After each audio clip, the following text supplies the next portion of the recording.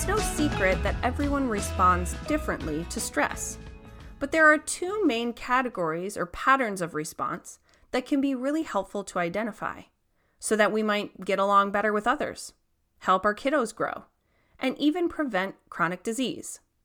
In this episode, I'm contrasting hyper-responders with hypo-responders and showing you how to find a healthy balance between the two.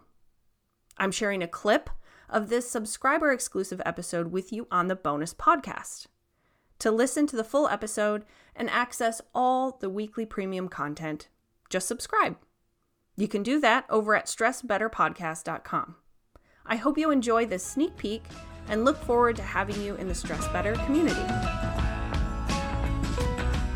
Your parasympathetic nervous system is in charge of functions that support homeostasis.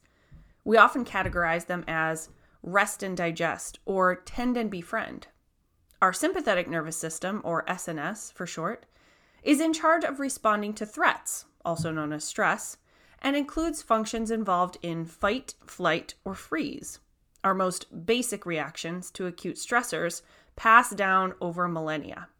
Think a zebra running away from a lion, or a person driving on the highway swerving to miss a deer in the road. Ironically, the deer in the headlights response is also thanks to the SNS, though it's not quite as useful at dealing with speeding semi-trucks as it is hiding from predators. As it turns out, there's room for a lot of variety within the fight, flight, freeze response, and we see that in real life. It's pretty clear that not every person responds to stress in the same way with the same behaviors.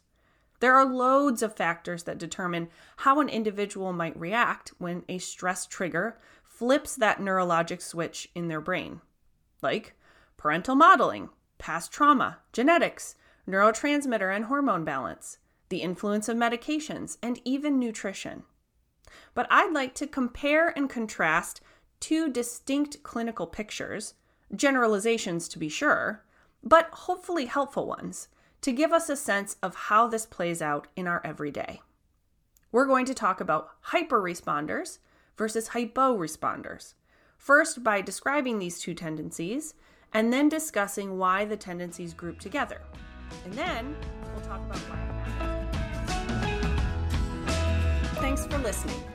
To listen to the full episode, go to stressbetterpodcast.com and subscribe today. To those of you who have chosen to join the Stress Better community, thank you for supporting our work.